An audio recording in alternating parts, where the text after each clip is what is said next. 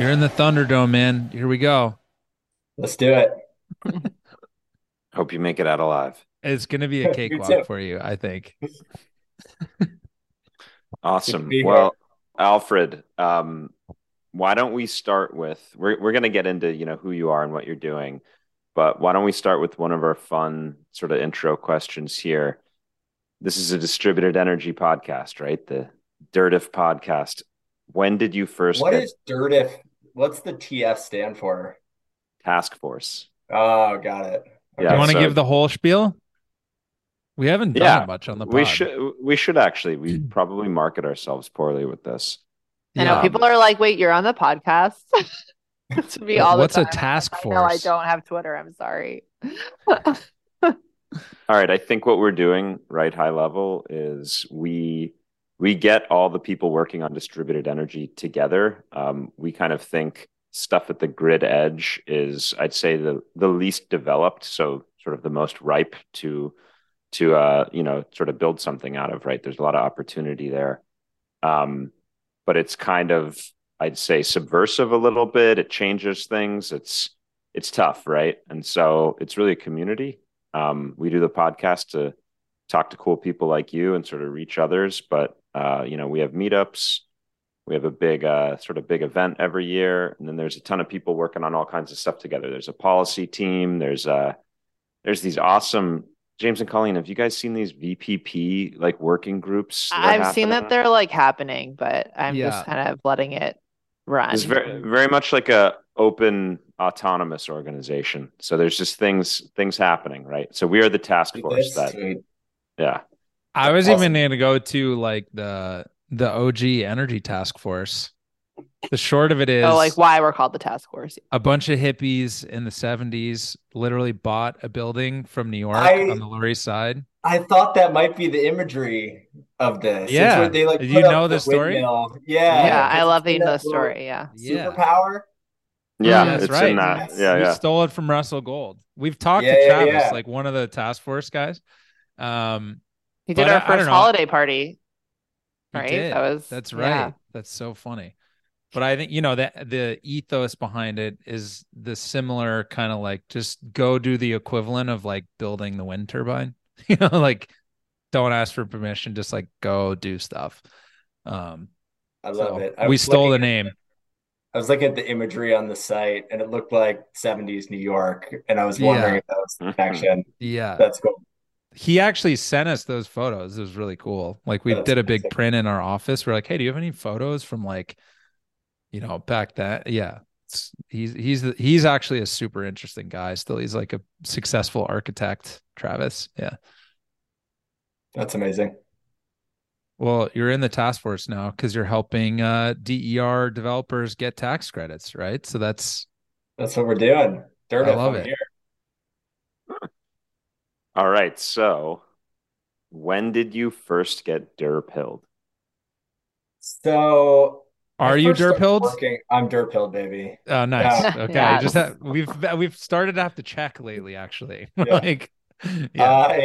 I started working on this stuff initially when I was at Treasury the first time. I was at Treasury from '09 through 2011, working on first the financial crisis response and then the Recovery Act. And so I was working on the implementation of some of the Recovery Act policies around clean energy, which was the first time that I got exposed to some of these incentives for wind and solar at a smaller scale and just have been fascinated with it ever since. I love that. My first energy job was evaluating those funds and their Uh, effectiveness. how did we do? Pretty good. Yeah. It was the overall national. So, some states did better than others with how they disperse funds, but we won't Oh, name that's a Yeah, good names. topic. Yeah. That's a whole nother pod. it's funny. So, at the time, it was the biggest investment of the federal government of Congress in climate related policy. It was just huge. The Yeah. Obama administration spent the remainder of the administration talking about how big it was. And it was like $70 billion, something like that, which of course like is objectively large, but is now paled in comparison by the IRA. Yep. 100%. Wow. So And that do was a you You That's first. Well, that's interesting though, is like I haven't heard a lot of like through the Treasury Durpill story. Like, can you go a little more in the like, how did you wind? Yeah, just like being in government, being like, oh, DERs, like this is cool. Like, is it that linear? Like, how did you actually? Can you like go a little bit Not more into the connective tissue there? I'm not interested. linear. So I was working on the Recovery Act stuff with maybe, I don't know, 25% of my time. Most of what I was doing was the financial crisis response and then also the implementation of the regulatory reforms that followed. I then went into the White House. I guess the place where I really got interested in this stuff was before I went to business school after Treasury in the White House. I went to Sierra Leone and was working for the Minister of Energy and Water Resources there, and just saw how limited the central grid was to be able to respond to the needs of the people. I mean, it was to the point where like they no longer even really considered it as an alternative. It was obvious that they were going to need different sorts of distributed solutions in place of the centralization. And I was working on that for a few months. And that's probably the place where it became totally obvious to me that this was the future and that it had really wide implications beyond what I had been doing at the Treasury, but to the rest of the world and the energy system. Nice. So that's why you said you'd listen to the Emily pod. So you still have Yeah, a yeah, nice. They're so totally. epic. Yeah. What she's doing is so phenomenally innovative. Yeah. 100%. Cool. Well, that's like the most DER thing, right? Like Yeah. Like Couldn't be truly. more. unelectrified off grid. That's awesome. Okay, cool. Do you have a favorite DER? Uh, I, I mean, I don't mean this because you guys do it, but I have found what you guys are doing with SMS to be really cool. Hmm. Good answer. Yeah, I love that.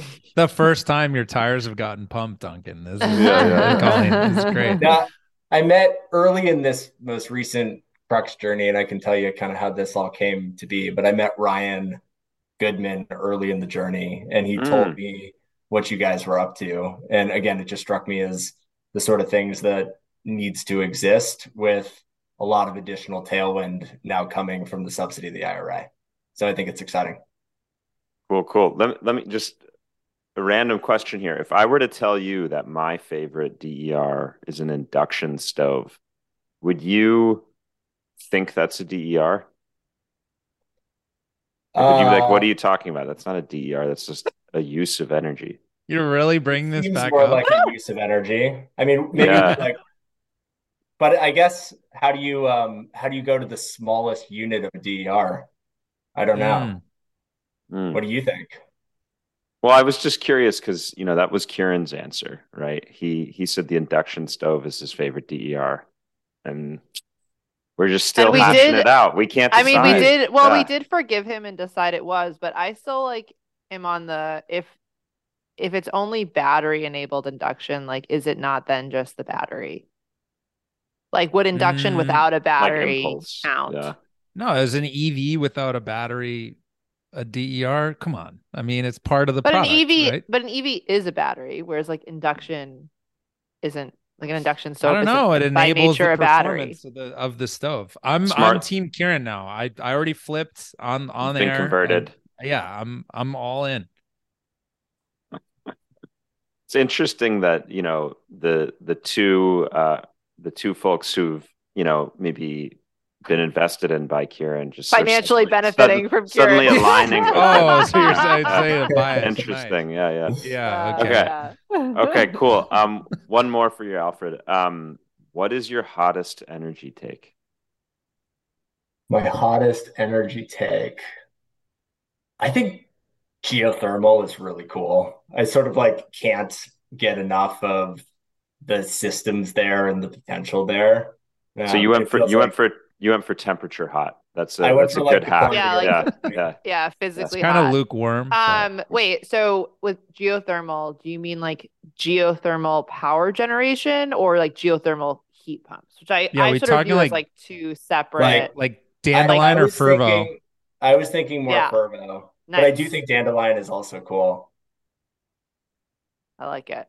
I think you're right. I think geothermal for power could end up being like a very sort of unexpected participant in all of this. It's Yeah, just it's also like just it, so like scientifically and physically interesting that we like yeah. drill into the Yeah. core of the earth and extract energy. I love it. I don't know if anyone started watching the new Apple TV show called Silo. This now plug for it. This is now sponsored by. Just kidding. Anyway, there's an episode without getting to like too many spoilers. There's an episode about how they generate energy. It's like this like dystopian future, and it's not clearly discussed, but it's very obvious to me that it's geothermal. Mm, Like steam coming up from the core because they've like lost all the like history of how the silo was made.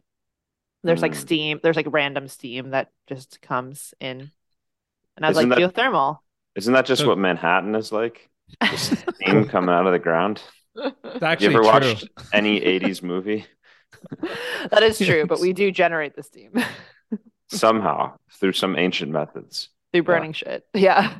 Wait, so is the take there that like we're just sleeping on it? Are you just like long geothermal and that's like contr Yeah, I mean, so here's what got me thinking about it. I was looking at the David Energy website today, and you make this point on there that energy is abundant, it's everywhere, right? It's just a question of how we harness it.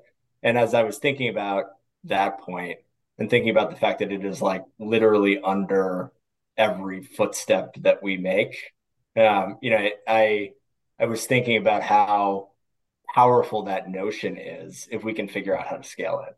Now it's like it's so technically and physically complex that it seems like it should be at the outer edge of possible. But I think what some of these companies are doing here is really, really interesting.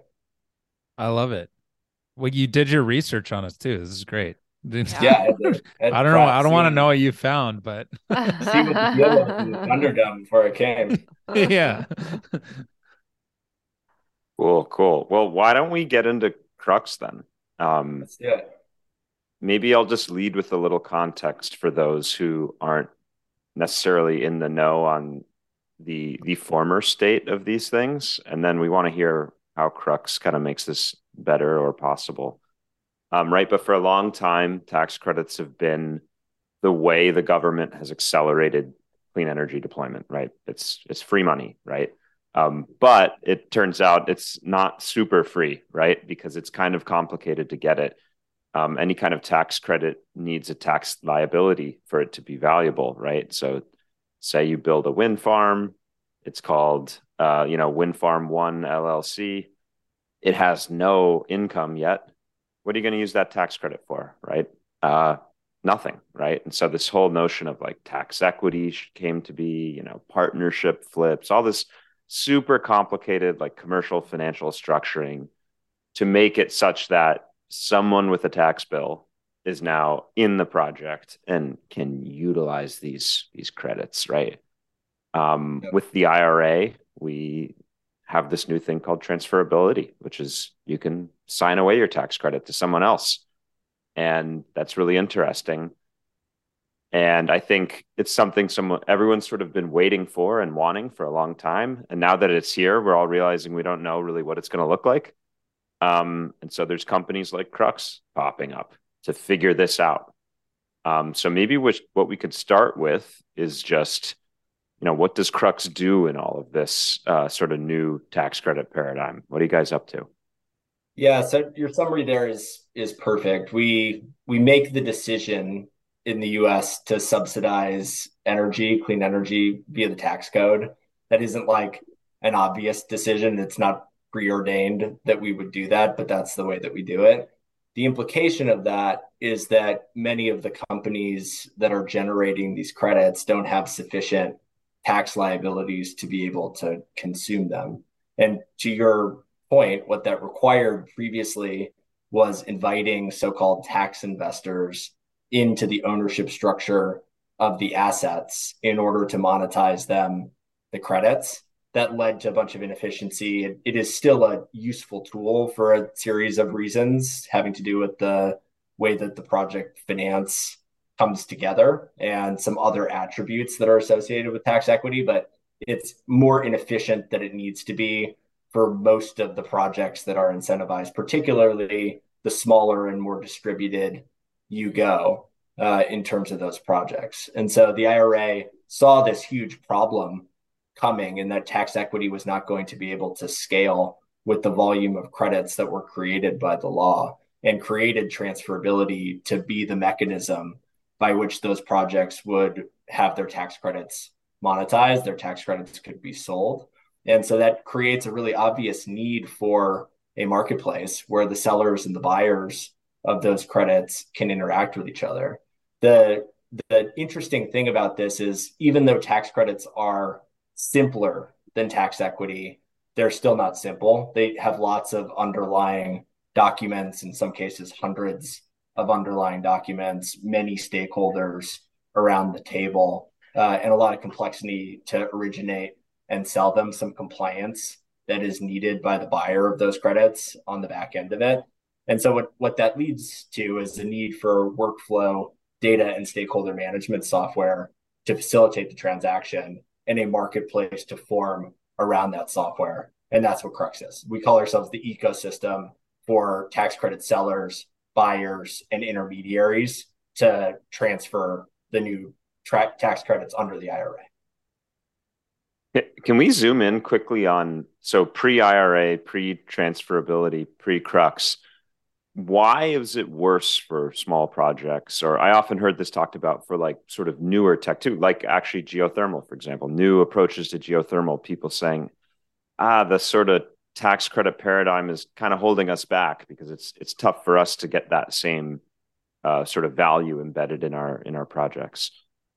So tax equity is a complicated structure. It is essentially a loan that goes to the project that is repaid in the form of cash, depreciation, and tax credits. It will flip in terms of its ownership structure when a predetermined yield is achieved for the credit. And all of that structuring to create the dynamics where the investor, the tax investor, is treated as an owner of the asset and is able to be monetized the credits is very complicated to put in place. There are lots of different stakeholders that are at the table. There's the seller of the credit, there's the tax investor, there's the debt, the lender to the project, the equity in the project, counsel for all of the different parties in that transaction. And that tends to require a lot of legal structure that can be onerous both on the parties that are putting those deals together and on the buyers that are receiving it. And so the implication there is that it's something that only makes sense if you're amortizing those costs or stretching those costs over enough dollars that it makes it worthwhile. And so you end up seeing tax equity being deployed quite usefully in utility scale projects around wind and solar. And when you're at a scale, that makes sense, right? It is achieving something useful in the project structure that warrants all of the legal structuring around it.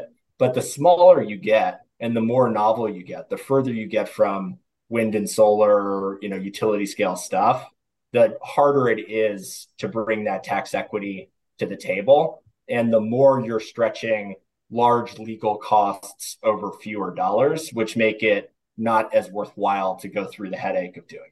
So what has tended to happen there is that there's a sort of convergence of tax equity around the largest projects that leads to newer technologies and smaller projects not being able to access that financing at all, or certainly not on the same rates that the largest projects are able to get.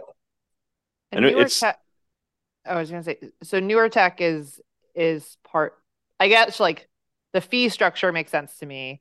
And then the newer tech side is more of like confidence in cash flows for that return being hit that you're paying. Yeah. I mean, also like, remember that the IRA massively expanded the subsidies that were provided for other categories that, had never been used for tax equity before. So there's more credits provided for more things. And now there's a new process by which you can sell those credits. So it's anticipated that the new stuff that has never gone through the tax equity kind of structure is more likely to go through transferability than it would tax equity structure. Yep. Okay, so you said Crux it's both the marketplace and the sort of tools and workflow stuff to make this Yeah. happen.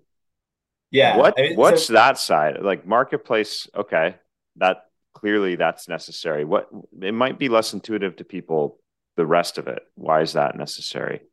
So again, these are complicated transactions. They're simpler than tax equity, but they're still complicated. There are lots of underlying pieces to them. Hundreds of documents, still many stakeholders at the table.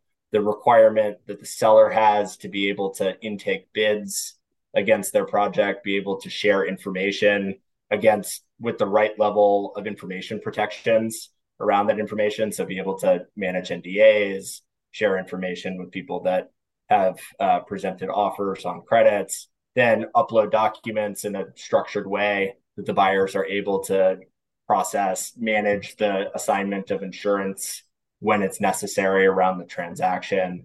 And then on the buyer side, the buyer is subject to a 5-year compliance obligation on the ownership of the credit. And in that sense, we think that the software will look something like Carta on the buy side, where buyers will have portfolios of credits that they need to be able to produce information on when they're asked for it from investors or the IRS, and having that in a single place where they can easily access that is something that the buyer also needs. Last piece of it that we Crux are quite focused on is intermediaries are going to play an important role in this market. These tax credits are now a multi-$100 billion, if not trillion-dollar new asset class created by the government. And intermediaries, mainly financial institutions, are going to facilitate the transaction of those credits and make markets in those credits. And that's useful because it'll bring more buyers to the table, and we really need to do that. But those syndicators, those intermediaries also need software to be able to facilitate those transactions. And Crux will build that software for them as well. Those intermediaries being mostly banks. So like the largest participants in the tax equity market are going to continue to do tax equity and deploy their own balance sheets into these tax credits, either directly via transferability or in the form of tax equity. And many of them will syndicate alongside that activity. They'll either syndicate credits off the same projects that they are doing tax equity for, or just do syndication of other projects. And what that means is building demand among their clients for these tax credits. Mm-hmm. Okay. I actually have like two questions that I guess stem from that. One would be like, it seems like, the need on the sort of seller side is pretty clear, like, maybe democratizing access to tax credits and like getting more projects funded is like a very clear kind of awesome result of this. But do you see anything like on the buyer side? Because you see like carbon marketplace startups, out there, or like, even companies like Arcadia, we both know Kieran, obviously, sort of getting people who want to participate in clean energy projects like access to RECs and community solar and things like that. So do you see a benefit like on the buyer side? Are you focused on a particular set of buyers who have an appetite for this, who haven't had access in the past? Yeah. And then, well, and I mean, it's like maybe not quite related, but maybe in some ways is just like, it's clear Carta has this whole like sort of, there's all these layers that are now building on top of this like initial wedge in that they've had. And I'm just curious if whether it's on the seller or the buyer side, like you envision something there that's like another layer of like additive to say the seller side. So I don't know, two meaty questions there, but yeah, I'm just curious. Great questions. Okay, so first on buyer side and what buyers need, then on tools that will better enable the market and support what buyers need. So first, to ground on the market is currently constituted. So the market is currently constituted, very legally intensive, basically the domain of the largest financial institutions in entirety. There are something like 40 or 50 firms that participate in the tax equity market on an annual basis. And that has been constrained, which leads to tax equity being able to take the terms that they want in these deals, but that has more or less worked.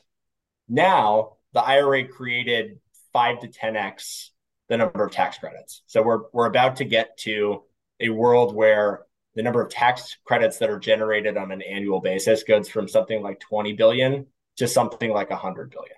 That's a huge number that are going to need to get purchased on an annual basis in order to clear the market. And if we fail to do that, if we fail to bring those new buyers to the market at the scale that we need to, the capital isn't going to be there.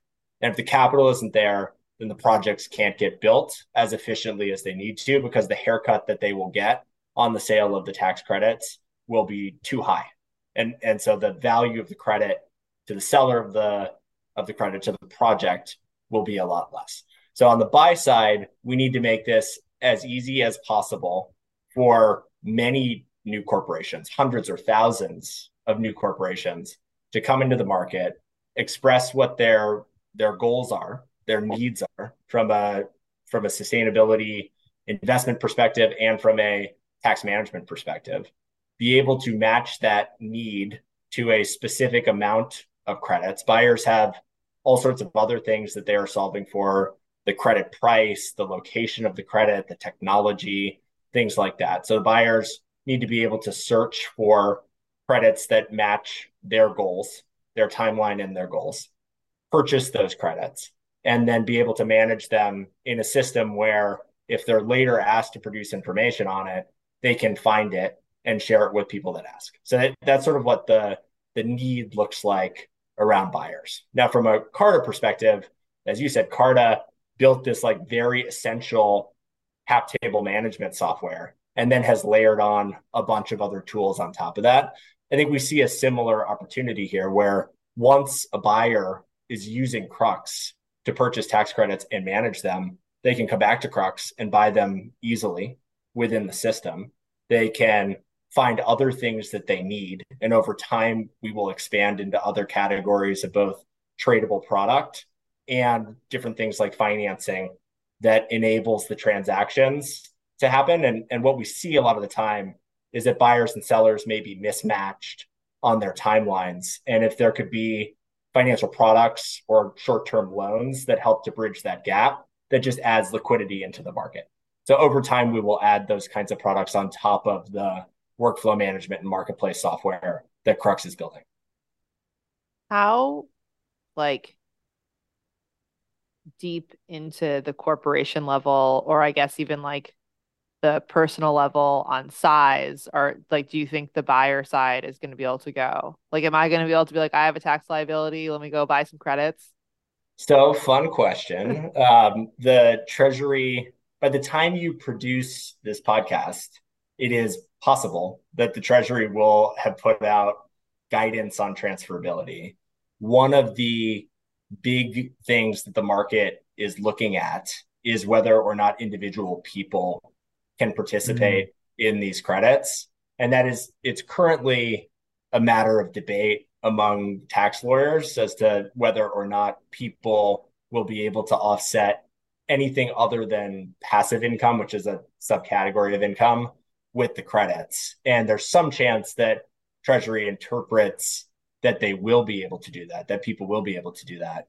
And what that would mean is that the buyers could be anybody, but we don't know the answer to that yet. That'll be determined sometime when the Treasury is in. So I mean, if it's passive income, I feel like that's not most people. Those are the 1% people. Yes. Passive is usually associated with real estate holdings or holdings of private companies. So yes, to have the like scale that would warrant participating in the market, 100%. That would be like very high people. Duncan just wants a plug-in on TurboTax. That's what he was talking about. Yeah, exactly. Like, do you want to buy like clean energy tax credits? Just right at the end. Yeah. Just right at the end. It's like, you owe this. Can we pay you down? Yeah. We'll see, guys. Could happen. Something I'm curious about is just as a founder, what it's been like working on a company as this guidance from the IRS and Treasury is like you get the like drip marketing campaign from them, right? It's just like slowly coming out piece by piece. That's got to be kind of nuts.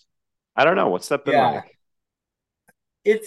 I mean, I'm a junkie for this kind of stuff. I've like spent my career at the intersection of software, financial markets, and the government, and mostly around policy areas where government policy is changing and driving really different behavior in the market. That's basically exclusively what I have done in my entire career. So I find this super fun. It means that basically all of the chips have been thrown in the air at the same time, and all of the norms around the ways that the market functions have been disrupted. And what that means is we've got a real opportunity where we can collectively ask the question of how should this market be structured, right? It's less like normal markets where you have a bunch of players that are already in place that are doing things the way that they've always done them. And therefore, like when you're coming from the outside, it's very hard to change the way that people are operating. And now we just have a construct where everything is changing all at once. And that creates an opportunity where we can say, hey, it's really strange that it costs so much to get the subsidy that the government is providing for the energy transition. And what if we could build a system where the developers of these projects would get as close to the value of the subsidy that the government is saying that they should get as possible? What is the system that would need to exist in order to facilitate that? And it's possible to create that because there isn't an entrenchment of interest yet around this that prevent it. Interesting. Yeah, I would not expect to hear like you're almost saying it's like green fields development at the intersection of like government and this market, like new market development. Like most people are like, oh, government's like big, like scary institution, nothing's gonna move. But you're almost saying like what any founder would say was just like there's just so much white space to run in a way and like actually have a hand in developing how this stuff is gonna happen. That's Um, right. Because but every variable is destabilized. right. But I think within that, there's like, I mean, I don't want to get too meta too early, but I think two things, like maybe a good like setup question to another follow-up question I have is like, did you just like have a wheel and like spin it three times and get like tech, government, and energy? Because like that's a combination or financial markets. Like I haven't like seen that collection of interests, um, that frequently, and so I'd love to even hear more like how just looking at your background, you've spent time in financial markets and then like at the treasury in tech and then now in energy tech, climate tech. Um, but then also I think it is such a unique like perspective. I think there's probably a lot of entrepreneurs out there who even are listening to this podcast who, energy is very, there is this intersection of like tech and government, and it's like maybe older industry sometimes. And so, even just like how you think about navigating that greenfield like intersection of government and tech and energy, if you've kind of developed through all those interests like a unique perspective on like where you think this is going the next 10 years.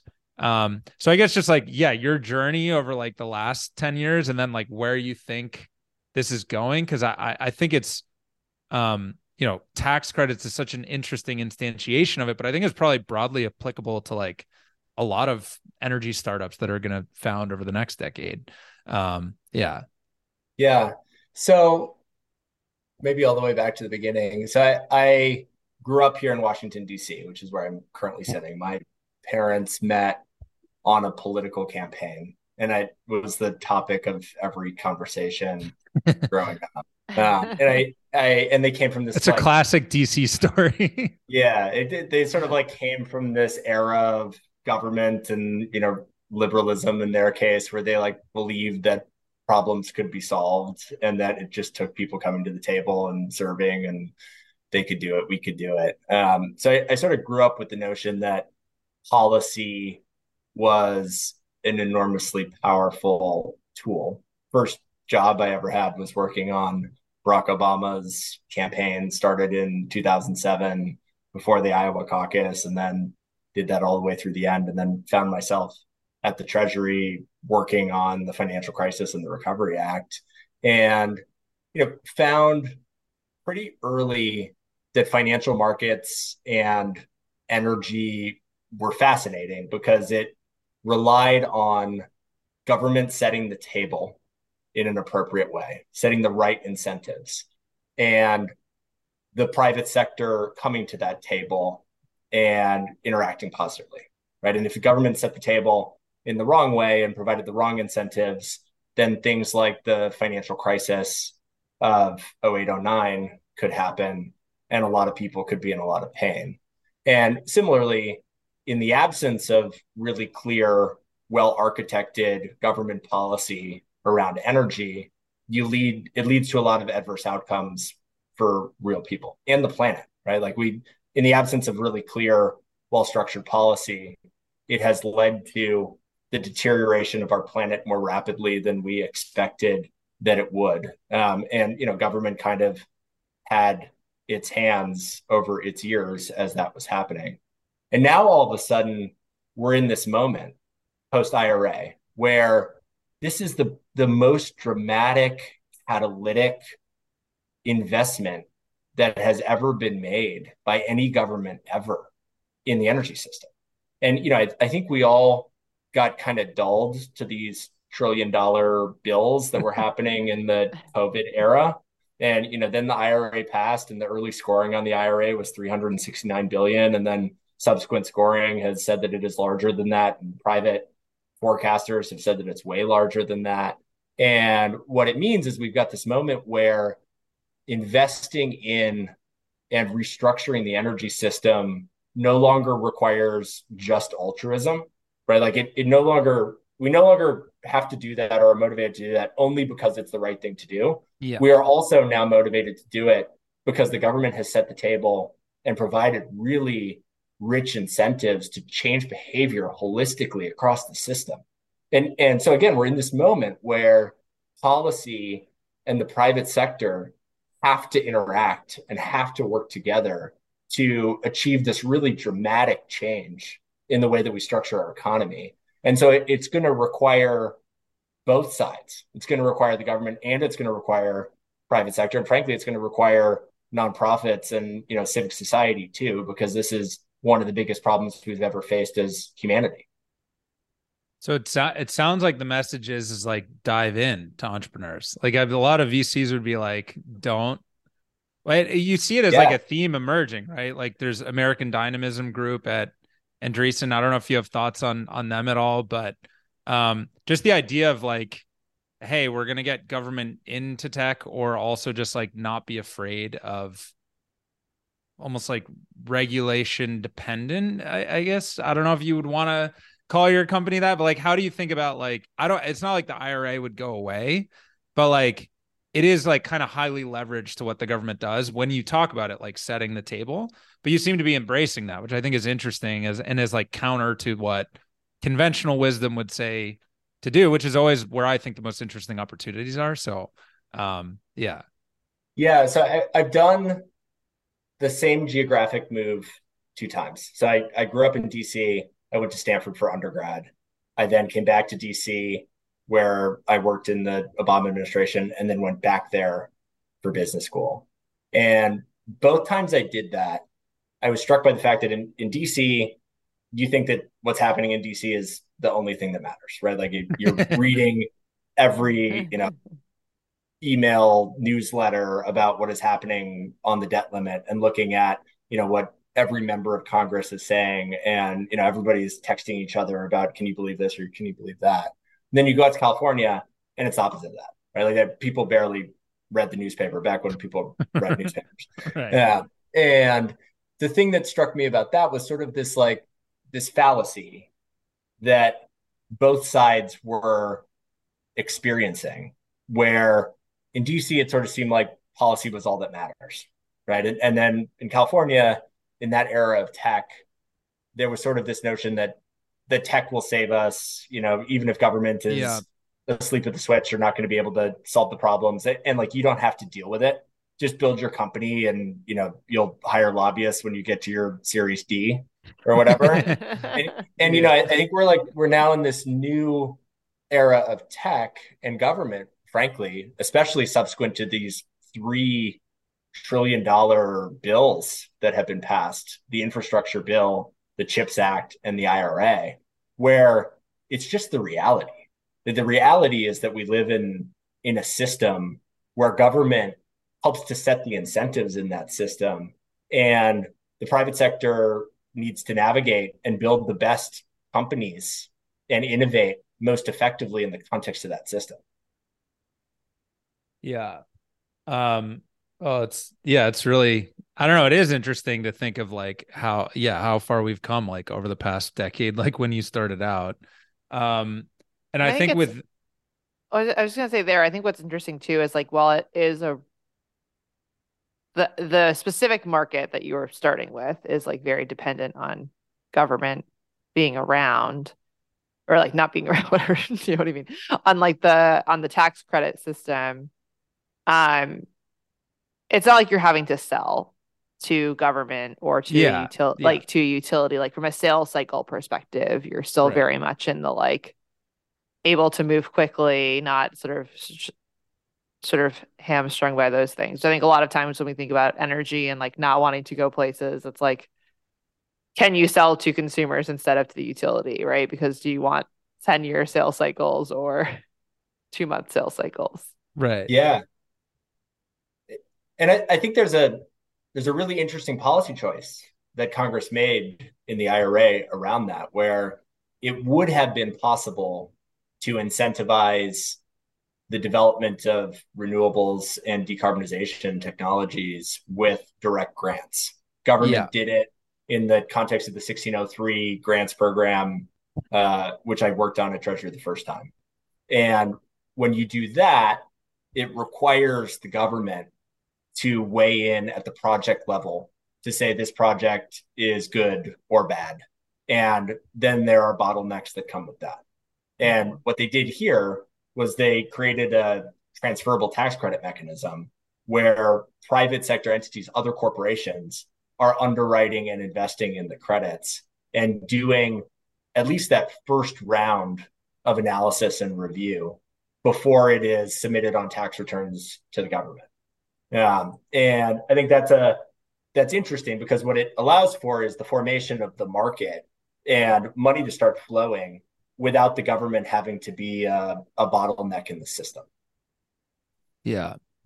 It's a really interesting case for tax credits versus, say direct pay It's funny because I did want to go straight there, like getting the conversation back on track. I know it just took us on a big detour there, but like, that is a compelling argument, but what about the cons? Like, if you look at like maybe what the loans program office is doing, they are like the diligence process. Maybe that's more in the camp of like grants and loans, like that the government is doing, that they're like super involved at the project level. And it sounds like you're saying at the for tax credits, like that's not true.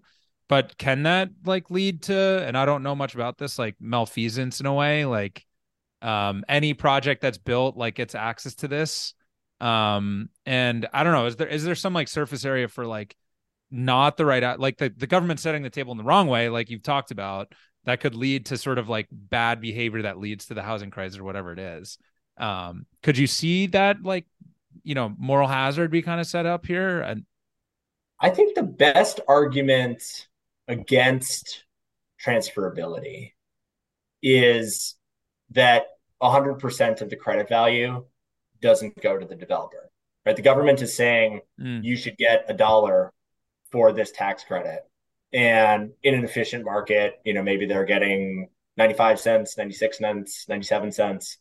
And so there's cost from the system being constructed in that way.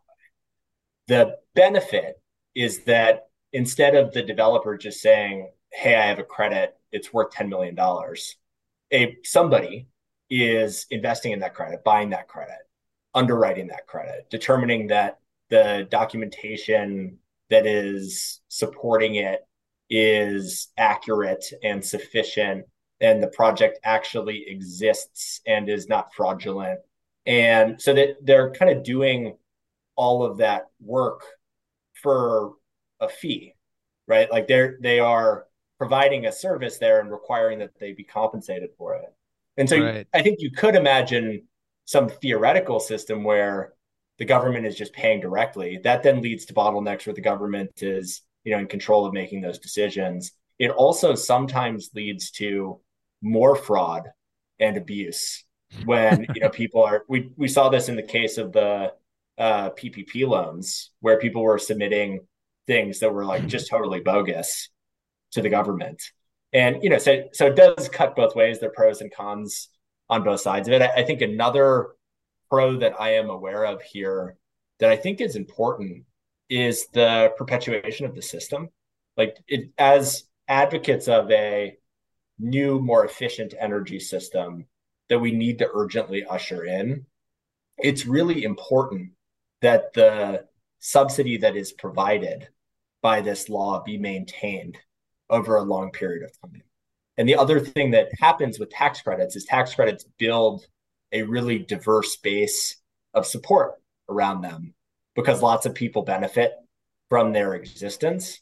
And those people that benefit from their existence, everybody from the workers that are putting the steel in the ground and are paid the prevailing wage because the credit is higher if the developer pays them that, to the corporation who's buying the credits and investing in it and using it as a tool to manage their tax liability. Those people that are part of that system then become advocates for the continuity of the system. And I think we saw in an early political test here around the debt limit legislation, where the first position that the Republicans carved out was to restrict and remove aspects of the IRA that was very quickly removed from the legislation. I think what you are beginning to see there is a diversity of support behind the continuity of this subsidy that is going to be really productive for ushering in the renewable energy future that we all see. So I have a question. Oh, go ahead, Duncan. Well, I just wanted to quickly, I guess, comment on your very original the con to transferable tax credits is that there's some price, right? It's not 100%. I mean, that's of course always been true with tax equity as well, right? No developer 100% gets tax equity without paying for it, right? Yeah. So yeah, 100%. Tax equity is just. Go ahead. The cost of the cost of diligence too, which is basically what you're saying, which is Right. interesting. Yeah. But what if we can make that simpler? Right? Yeah. Like, what if we can make it easier to bring lots of different buyers to the table, give them the tools they need to search for the credits that they want to buy, give them the ability to process diligence really efficiently, give them the opportunity to be able to manage their compliance against it in a structured way, and drive down the costs of intermediating that system. And that's what we're trying to do with Crux, right? Because if we can do that, then what ends up happening is that hundreds of billions of dollars of capital flow more efficiently into the projects that need to be built. And we don't have this bifurcation of the haves and the have-nots within the market, where just the public company-backed utility scale developments are getting financed. You actually have the ability to drive financing in at competitive prices to new technologies, things like geothermal, things like hydrogen, things like microgrids at a small scale. And that capital that the government intended to go to those developments, those projects, gets there in more completeness than it would otherwise get there in the absence of a robust transferable market.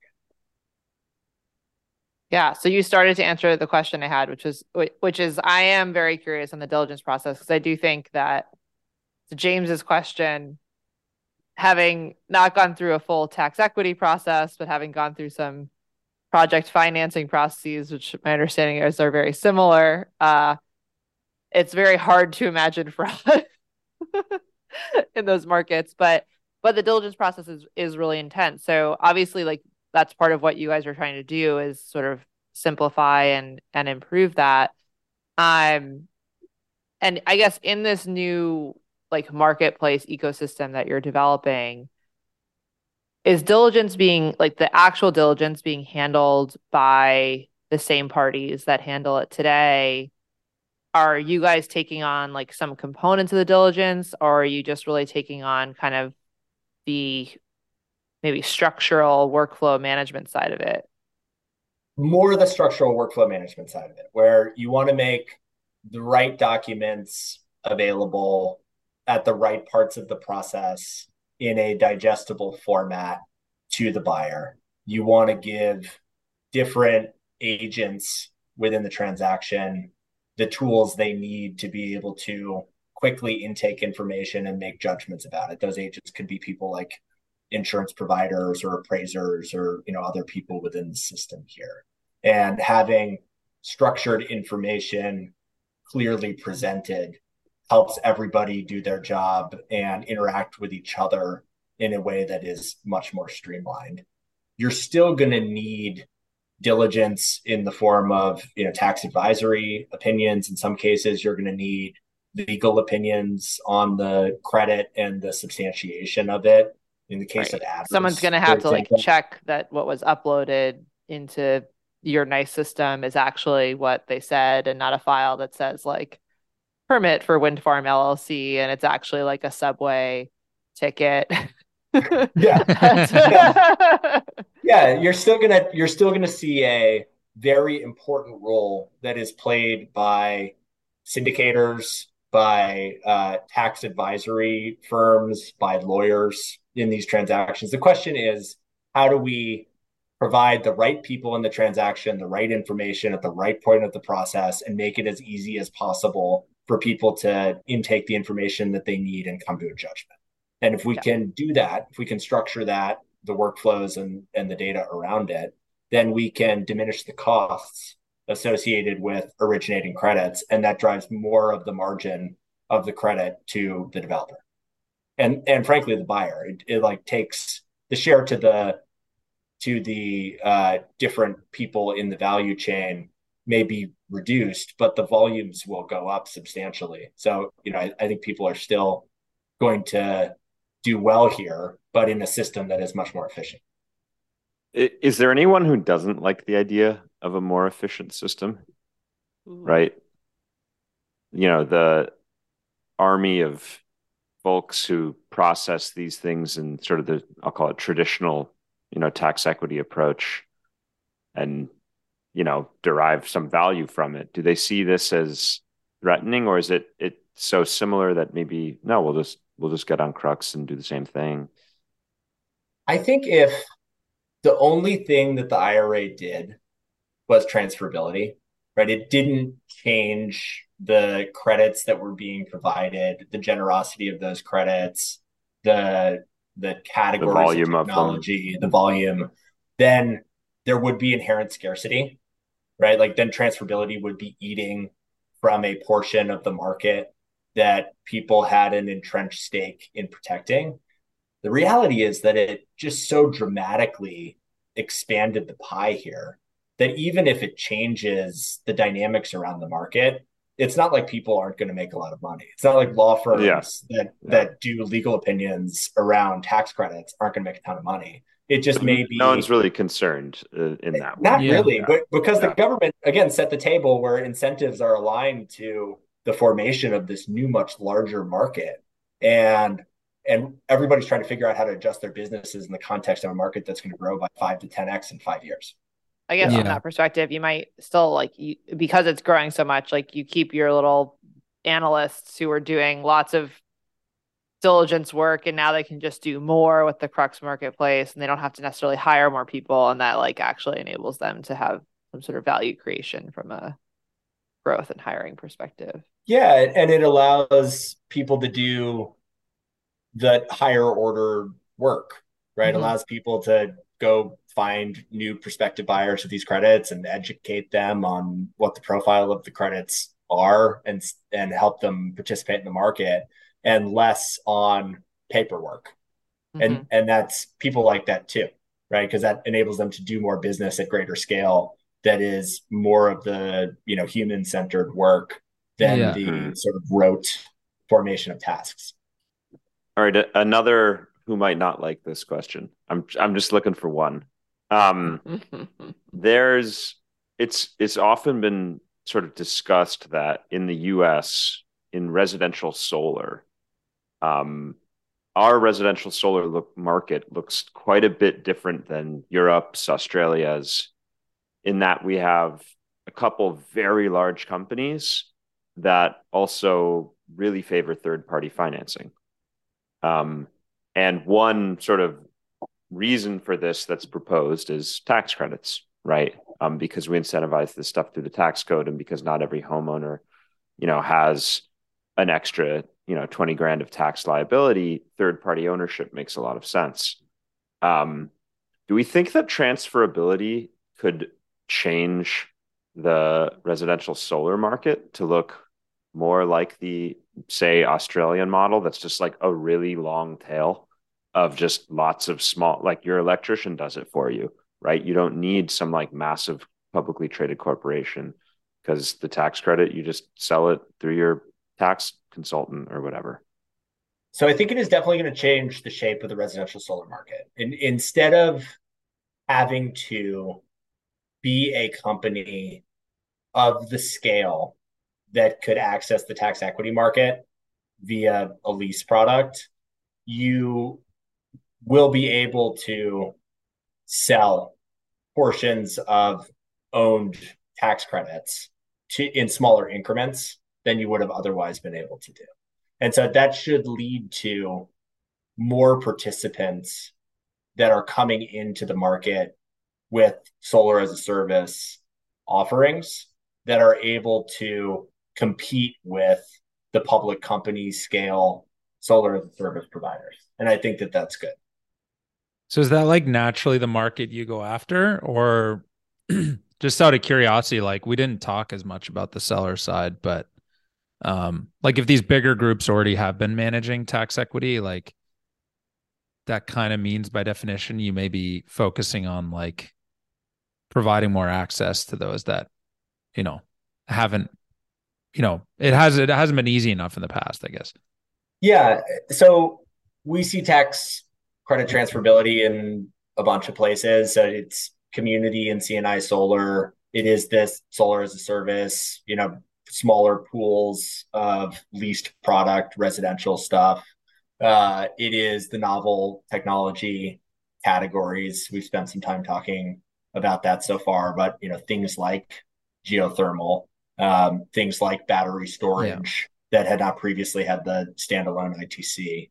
And then, this starts to get pretty technical pretty quickly, but we're also going to see tax equity done on projects where the tax credits are also sold from a tax equity project finance structure. And that may be an optimal configuration for the biggest utility scale projects. So, I think we're going to end up seeing transferability in a lot of different places with the residential and community and CNI categories being a very obvious first mover. Nice. So what you were just talking about there was like hybrid structures? Yes.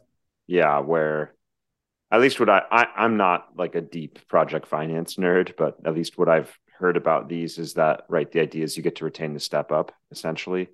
Yes, and monetize the depreciation. And the depreciation as well. Yeah. This sort of gets back to Colleen's question on diligence. Part of the reason why that may also be an attractive structure to tax credit buyers is if you imagine a bank has performed really deep, complex tax equity diligence on the project in order to finance the tax equity in that project. And then the bank is selling tax credits associated with that same project, and new buyers can both observe the diligence information and be confident that the bank has skin in the game in the tax equity.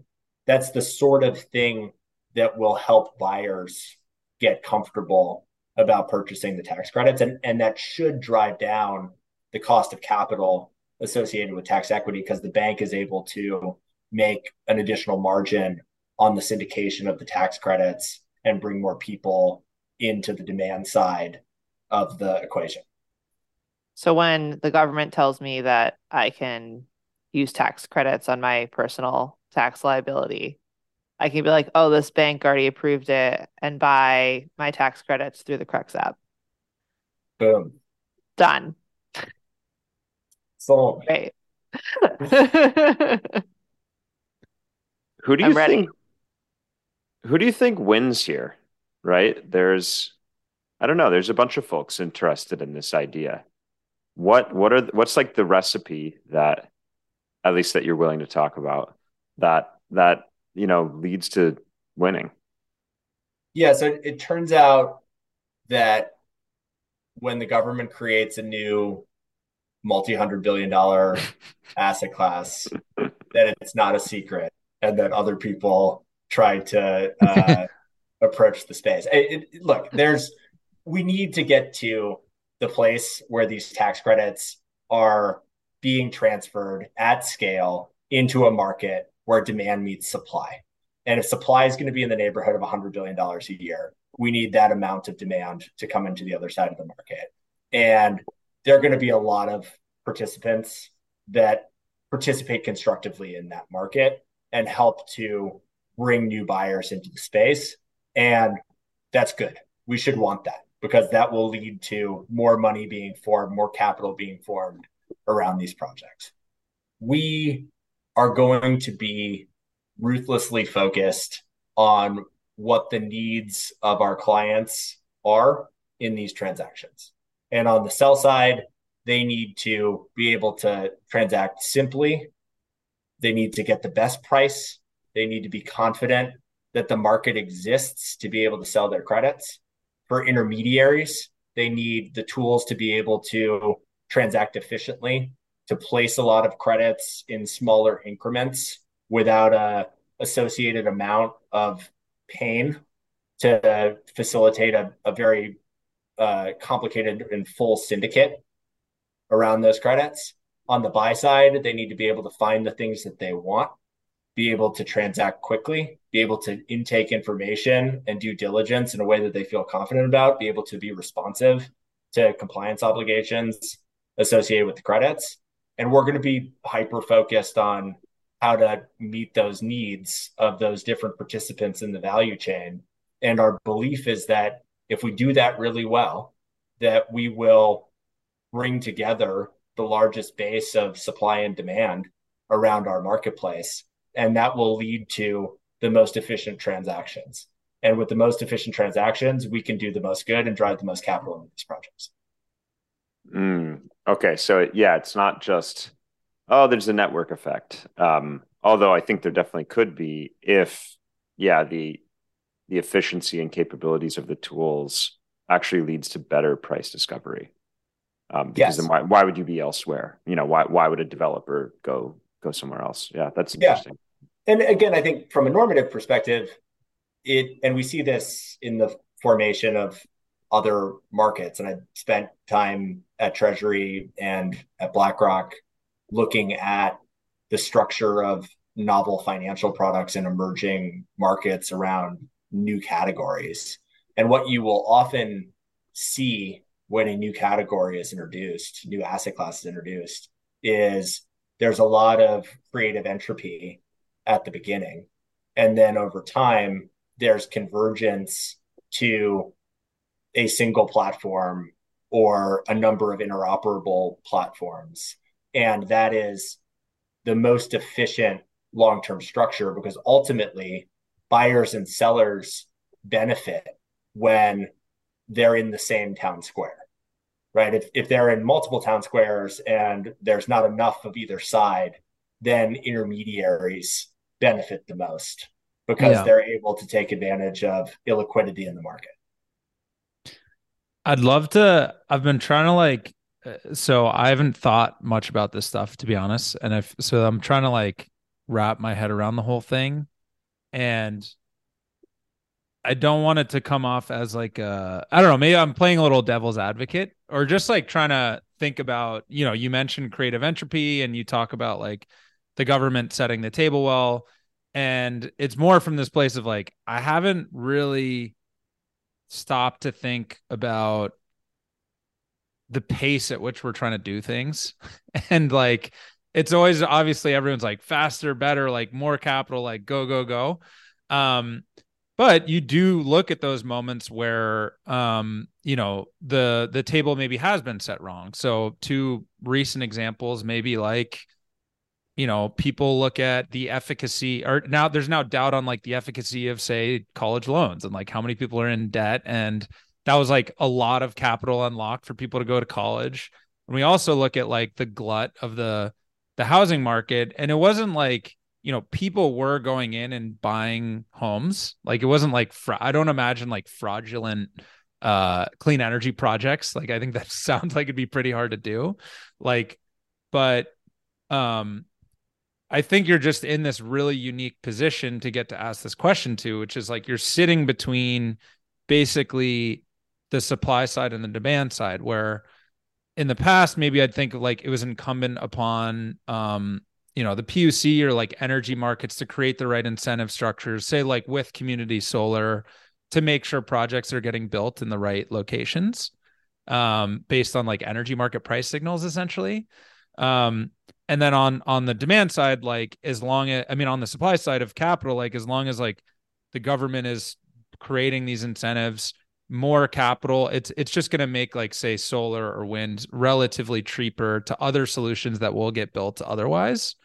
But when you look at like this flood of capital into the space, you could see like if either of those two pieces are off a bit, like what if we build a bunch of solar that like ultimately doesn't serve the energy market, or like I guess an argument for higher interest rates is like it increases the barrier to like what is going to be productive. So like you really need like a step change a jump in something being like innovative for it to create a return, is like one way of looking at it, I guess. Um and so if we're like on the one hand not paying close attention to like state by state, locale by locale, what these energy market price signals are, at the same time that we're like lowering the barrier for these projects to like clear a return threshold, you could see a situation where like we get a glut of clean energy built. So, and I come at it from the perspective of like, I want clean energy to like make an impact on energy markets and like be the best solution out there. And that to happen in like a natural way that like it just beats coal and natural gas. Like it doesn't benefit us if we build things that don't ultimately like serve a purpose or make energy markets better or cheaper or what have you. So I don't know. I know there's like a lot of interlocking parts of that. You couldn't say like, oh, the IRA created the wrong incentives, or like, oh, this energy market has the wrong price incentives. Like it would hard to be the lay like blame at anyone's feet if this did go wrong. But it's maybe a weird way of winding up to and asking the question of like, you sit in the middle of all of it. So what are you afraid of, like in this whole, like how could this go wrong, or like should we even be thinking about that? And you're like, this is just so undeniably good that like in that creative entropy, like maybe 10% of projects are bullshit, but like writ large, like this is like going to be a smashing success, and the IRA is like the most innovative policy ever. So I know that's like a ton to pull together, but I just think you're in this really unique position to have like a perspective on like how effective this ultimately is all going to be. And I'm like curious what your take is on it. Yeah.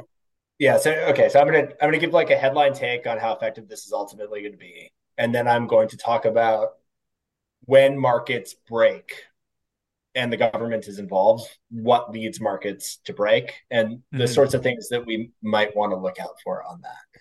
So high level take, the IRA is amazing. It is like one of the most catalytic pieces. It is the most catalytic piece of climate legislation ever passed. It is actually going to bend the curve on this stuff. It could not come soon enough. It is going to drive a ton of investment at a time when we urgently need it. And the result of it is going to be that the grid and our power in general is sourced from more renewable sources at much wider scale. And that's going to happen basically now because of the amount of subsidy that is going into the space. So headline, it's awesome. When markets break, two categories of reasons why that sometimes happens. One, subsidy is misapplied. So it's going to the wrong things, that where the subsidy is so large that it leads people to do uneconomic things. So I think a good example of that is the Chinese property market, right? Where it led to all of this overbuilding of apartment buildings that nobody's ever going to live in. And that's a form of subsidy that went into that category of asset that wasn't useful and wasn't supported by consumer demand for that asset. So I think in this space, we should be looking at whether you're seeing developments that are being built in places that don't make sense. And because the subsidy is so significant, that's leading to the bunch of infrastructure being built in places where it shouldn't be. I think that would be a thing to look for here. Like we just like curtail all the solar that the subsidy creates because we've like overloaded a certain market with solar or something. Would be like an example of that, I guess.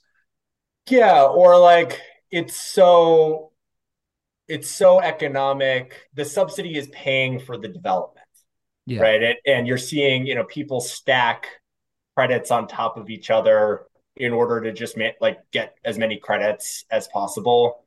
And the end product is less relevant because the subsidy is so enhanced by the structure that we would look at that and we'd say, that's the sort of thing that shouldn't exist and wouldn't exist in a system with market discipline. Yeah. Frankly, I don't think we're particularly at risk of that because so much needs to be built and the tech around renewables is just getting a lot better such that it makes sense to build, and it additionally makes sense to build with the subsidy. So I'm not that worried about that. The second category would be category or condition where markets break is risk is mispriced, right? And we saw this in the US housing crisis from 06 through 09, where buyers of mortgage-backed securities were buying securities that they thought carried a different risk than they actually carried because it was obfuscated through so many layers of financial structure and in some cases insurance that people didn't really understand. And that led to way outsized losses for the owners of those securities than they expected, which led to a crisis in the banking sector. Yeah. And again, in this case, I'm not that worried about that because there isn't a lot of implicit leverage that is in these tax credit transactions. There's important diligence that needs to be performed to make sure that the credit is substantiated and has the right amount of information and is priced at the right level and all of those sorts of things. But I'm not worried about there being such a holistic mispricing of risk in the system that it catalyzes negative financial outcomes on the other side of it. So again, back to the headline, I think the IRA is awesome. I think it's going to drive a ton of investment into these projects. And I think that those are the two places that we should look, but I'm not that worried about either one. Yeah. By the way, that was awesome. They very well structured answer. Yeah. So your two categories, like subsidizing things we don't want to, and then, mispriced risk. Where I've heard some consternation about subsidizing things that we might not want to, that are uneconomic, is around hydrogen. There's all varieties of concern about the hydrogen PTC. And it seems like some of the concerns are approaching the assertion that like the PTC tax credit level is so high, you can do things you never should actually bother doing with electrolyzers to produce hydrogen. It's all like kind of happening right now, and we're like seeing what guidance will be, and people are saying it should be this is the controversy of like, should it be hourly matched with clean energy? Should all this stuff? Do you have any? It seems to be like one of the most controversial parts of the IRA. Also, the lack of step down on the pricing, right? It's sort of like today that may or may not be true, but however many years from now, when it's still the same price. On what On the value hydrogen is. specifically, the value. Yeah. Do you have any, I guess, forget maybe any specific question I had there, but just in general, like any takes or perspectives on the hydrogen stuff in the IRA? Yeah. So I love building this company in part because it is so interdisciplinary. I got here first by, when I left Treasury, investing in a handful of very deep tech startups that were like at the scientific edge of things. And I found it just so exhilarating and motivating and inspiring that we were doing that stuff and companies were building so innovatively. I am not a chemist. I'm not a physicist. Like I don't know much about the composition and unit economics of various forms of fuel. And so when I internalize this question, the place where I go is, if we collectively as an industry and as the builders in this space are finding ourselves building projects that don't make sense, we collectively should hold ourselves accountable to that, because that is the sort of thing that will put this law at risk, right? Like, if there are lots of examples of people misusing the subsidy, that's the sort of thing that could lead the political environment around the continuity of the IRA to shift. And I think we should collectively be attendant to that risk. And both because it's wasteful to build projects that don't make sense, and because it could put the rest of it at peril.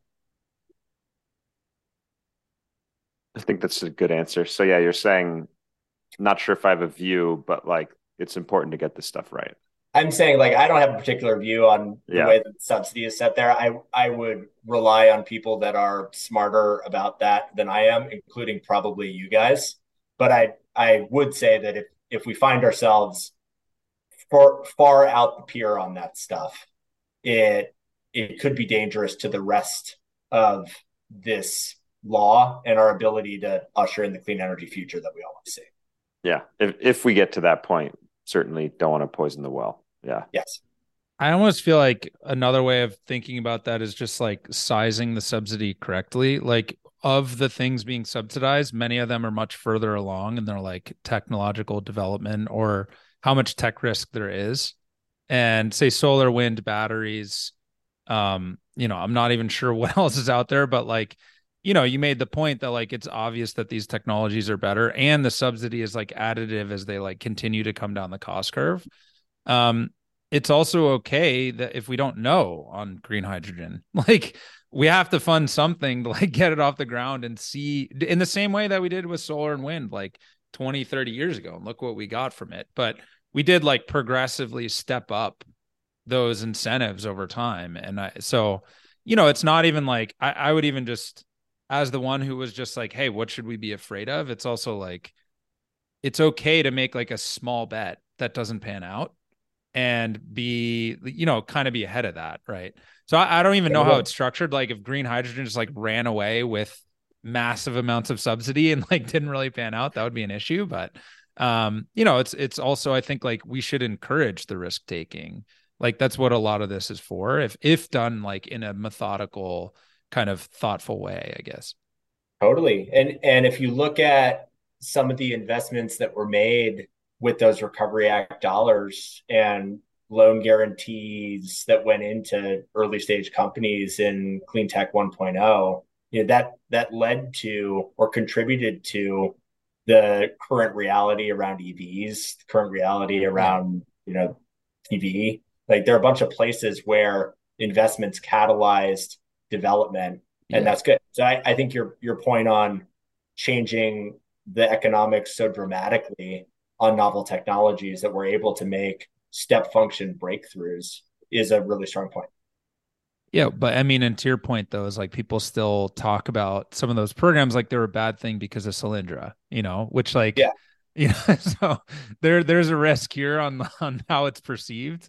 But I don't know. It's a And tough how it's line to walk, I guess. revisited, I think. Yeah. I think like, we'll see.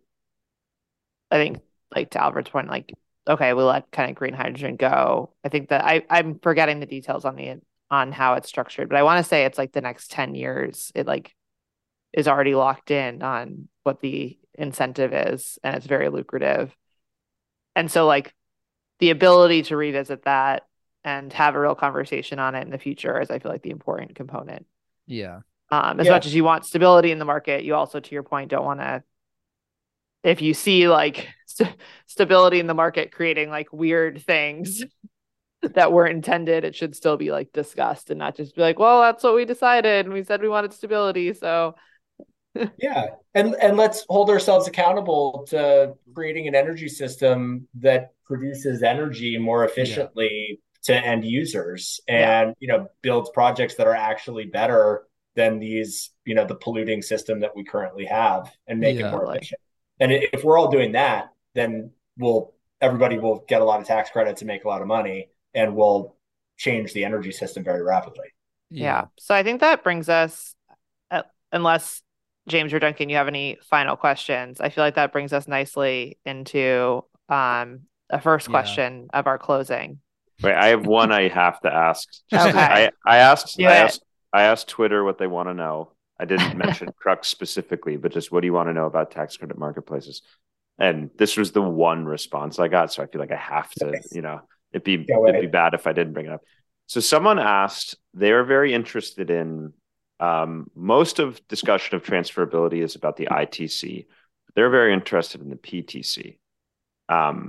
And in addition to being able to sell your production tax credits, which for anyone who doesn't know is just basically you get them over time as you generate power or hydrogen or whatever the unit of volume is. You get them per unit, right?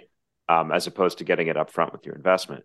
And they were curious if not only is it possible to sell your production tax credits via transferability, but if paired with someone who wanted to take on the production risk, if you could actually sell like 10 years of them on day one, as if Yes. sort of synthetically turning it into an ITC.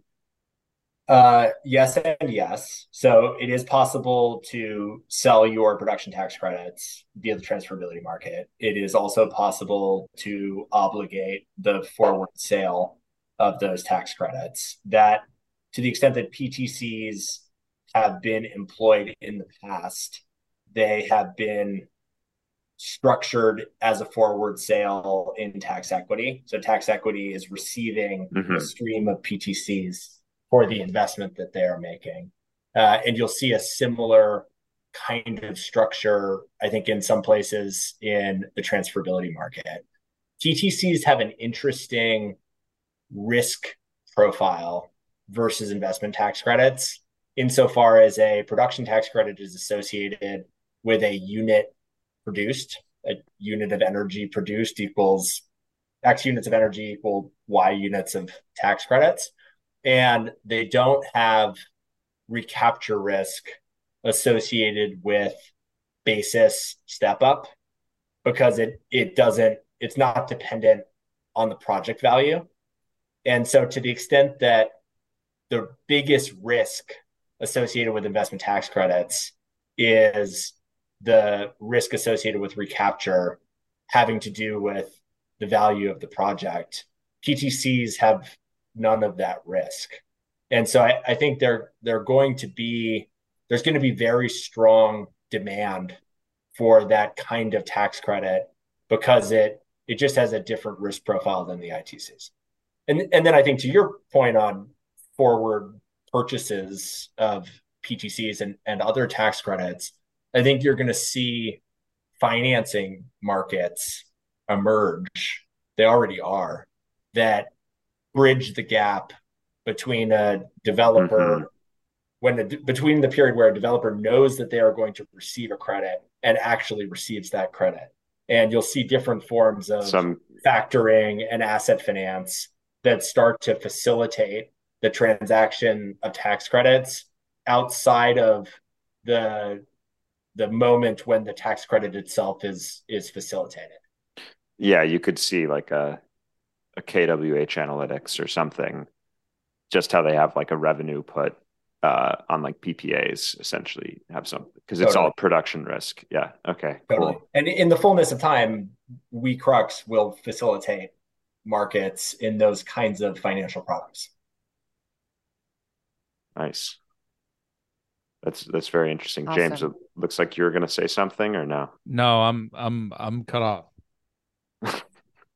We could go like 4 more hours, so we gotta Yeah, cut yeah, ourselves yeah, off somewhere. yeah. Okay, so coming back into the policy world a little bit.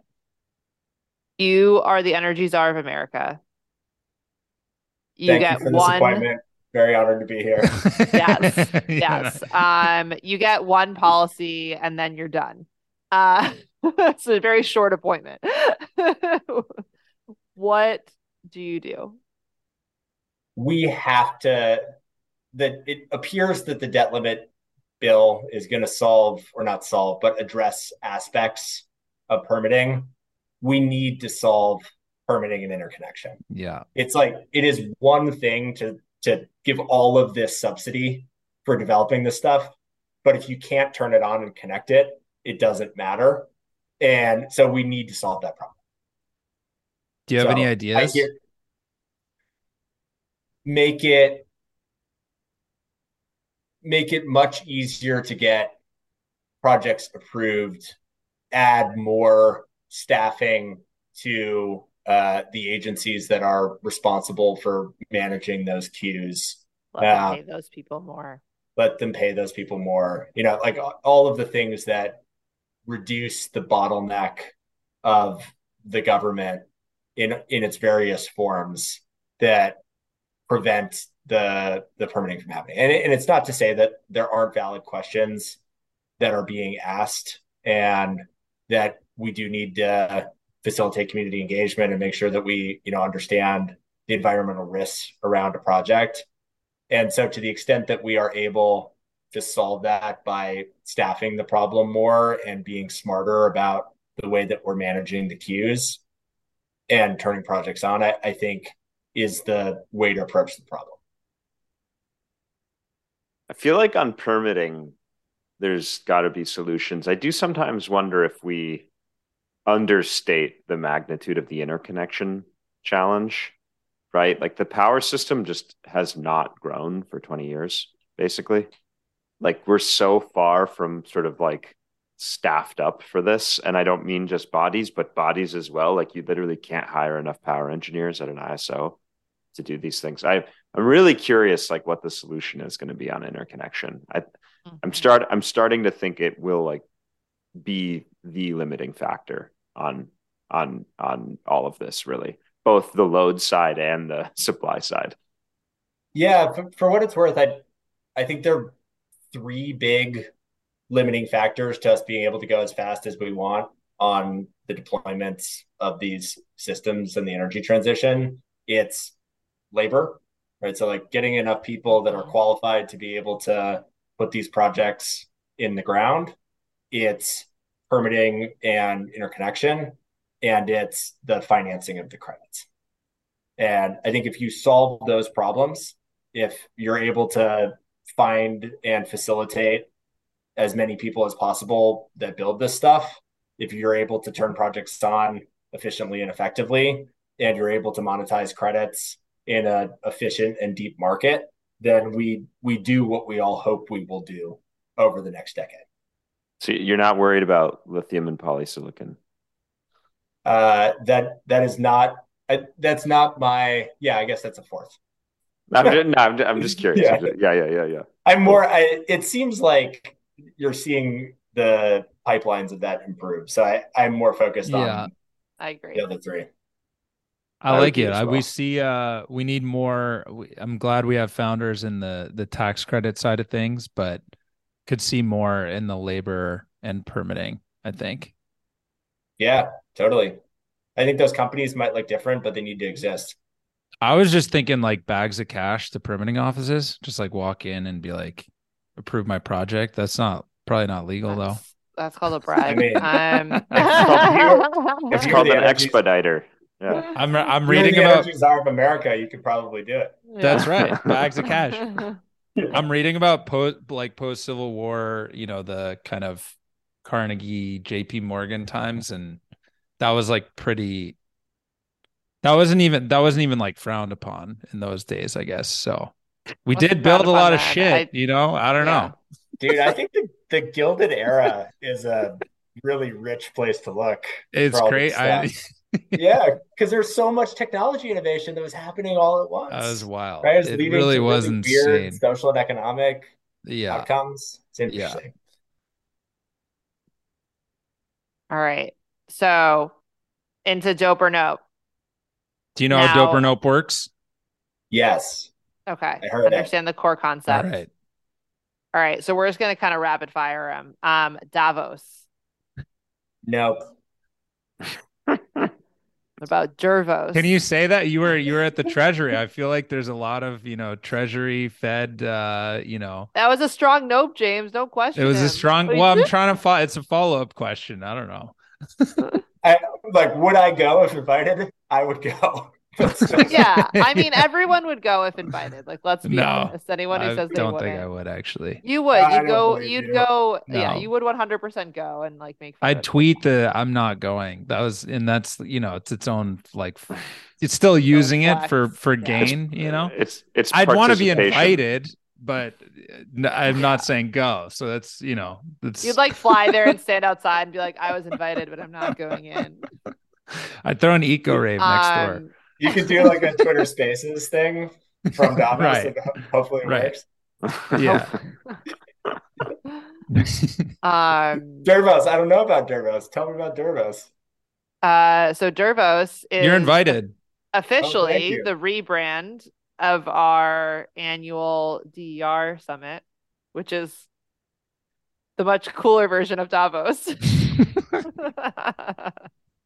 That sounds pretty dope. I mean, Yeah. So New York City this fall. It's where like a bunch of nerds go and Date talk to about be tax determined. credits and like Yeah. a bunch of other stuff. Yeah. sounds dope to me. Yeah. Be there. ESG. We're just sticking on the hard-hitting acronyms. Dope. I think it is crazy that we are in this political moment around ESG. I think it is like completely destructive and not at all beneficial to the future that we all need to create here. And so I hate that this has happened. I think it like leads to a requirement that we all talk about this stuff differently. Yeah. And then I think we need to be more attuned to the fact that this requires the collective in order to solve the problem that is in front of us. And if it feels like a moralizing postal thing, then it's going to lead to a averse response from people. And like the collective, the people that live in these, places like New York City and Washington, D.C. need to be attentive to the fact that these projects are getting built all across the country and require buy-in from local communities in order to do them. And so it needs to be, we need to change the way that we talk about it. But that doesn't mean that corporations shouldn't be investing in a sustainable future. They absolutely should be. Yeah. DOE loans program. Dope. How Super dope. We talked about the IRA. We did not talk about the loans program. So we Like, talked a little bit about the loans program of similar circa magnitude. 2010, Right, 2009. James, I feel like you're really not in a single answer and move on. No. I want I love the context. So I worked on the loan program from the Treasury side in '09 and 2010. We talked a little bit about the outcomes of that from development of the markets around EVs. Tesla got a DOE loan guarantee, and their cars are pretty dope, even if their founder is not. And Ooh. ooh. Elon Musk, dope or nope?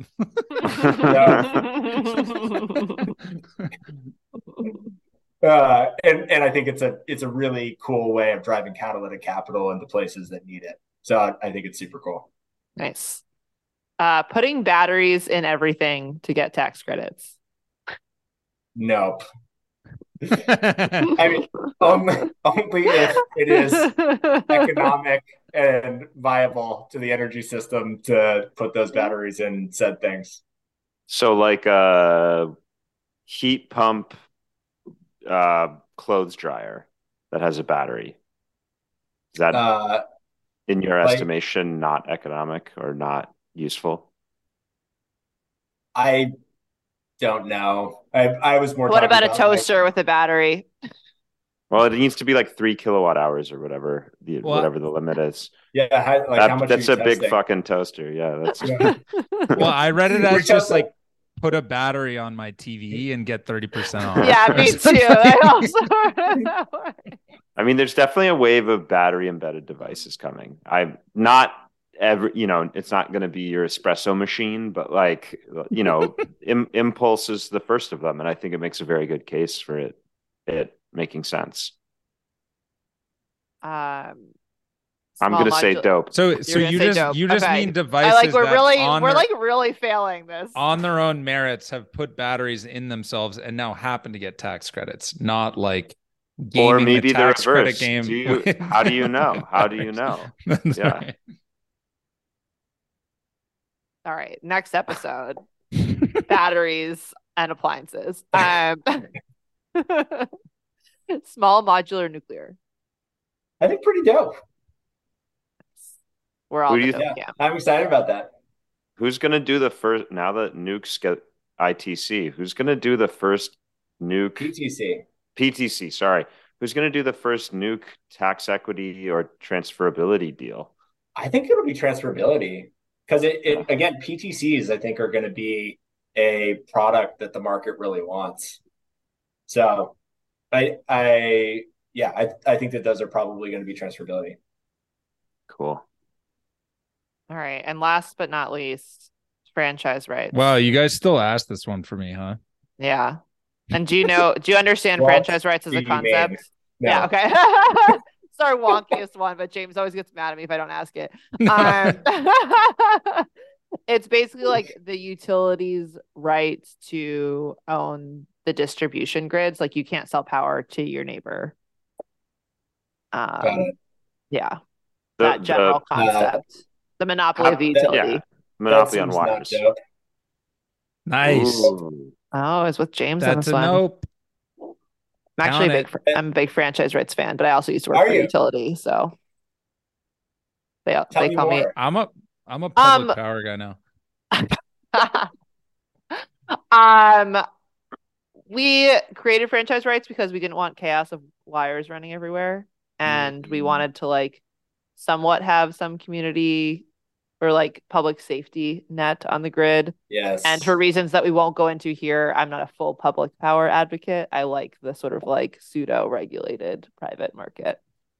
Got it. But that would be a whole, we definitely wouldn't end for a long time if we went into that. Next But podcast. Next pod. next pod. Yeah, we have a lot of topics from Dervos. We'll talk about it Dope or there. no. See you at Dervos. We'll talk on about a that one. Dervos. Yeah. See you at Dervos. Okay, After party.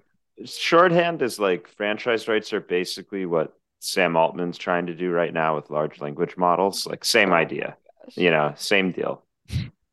Totally. I don't even know what you're talking about, but we're just gonna slide past that. Okay, closing out. Big shouts. This is where you say big shouts to anyone you want to give big shouts to. I'm gonna give some big shouts to Barack Obama for employing both of us directly and or indirectly. during the IRA days. So thank you, government. Yes. I don't know whether I'm supposed to say thank you on that. I agree. I so Kieran Bhattacharya Oh, from I was Arcadia gonna is do he's the big reason I'm shouts to on this Kieran. call. I think he is one of the menchiest guys in power and climate, and Great use of the word bench. I'm just like I'm very appreciative of him as a friend. So definitely him. Big shout out to the Congress. Doesn't get a lot of credit, but passed a hell of a thing here in the Inflation Reduction Act. And I think it's going to be super catalytic. And again, like people get really down on government, right? Like how much do you hear people complaining about how government does nothing? The government of the first half term of the Biden administration passed a lot of really catalytic shit. And I think it's going to change the way that our economy is structured, and that's awesome. Love it. Duncan, All James, you right. got any big shouts? We good? I was gonna do big shouts to Kieran. Yeah, we can give I him think more I couldn't shouts. get past the one. I think he's still strangely underrated in the space. I don't get it, but like, people I, I'm I still not. hope don't get it. He's he's the guy. He's the guy. I'm sorry. Kieran dope. I hope Kieran makes Kieran it. dope. I hope Kieran makes it to minute 180 of this podcast. He So, he pro nobody hears. probably will. He's writing checks all over the place, like running a sick company and still like listening to 2 hour long podcasts. It's kind of crazy. Good to see you here, Kieran. All right. I think that's a wrap. Alfred, thank you so much. This was awesome. Sweet. Thank you guys. Thanks for having me. Really Yeah, appreciate being included and also the work that you guys are doing. I look forward to celebrating with all of you at Dervos in the Oh fall. yeah. Yes, Yes. absolutely. We'll see you there. you will attend Dervos and you will be held accountable. That's the title right there. All right, that's a very Get me a weird t-shirt. inside joke that Duncan and I have. Yeah, no, we want to make that t-shirt for sure. All right. All Well, All on right. right. that, Sounds good. On that cheers. note, have a good night. See Thanks, everybody. guys. Appreciate Bye. it. Bye bye. Bye.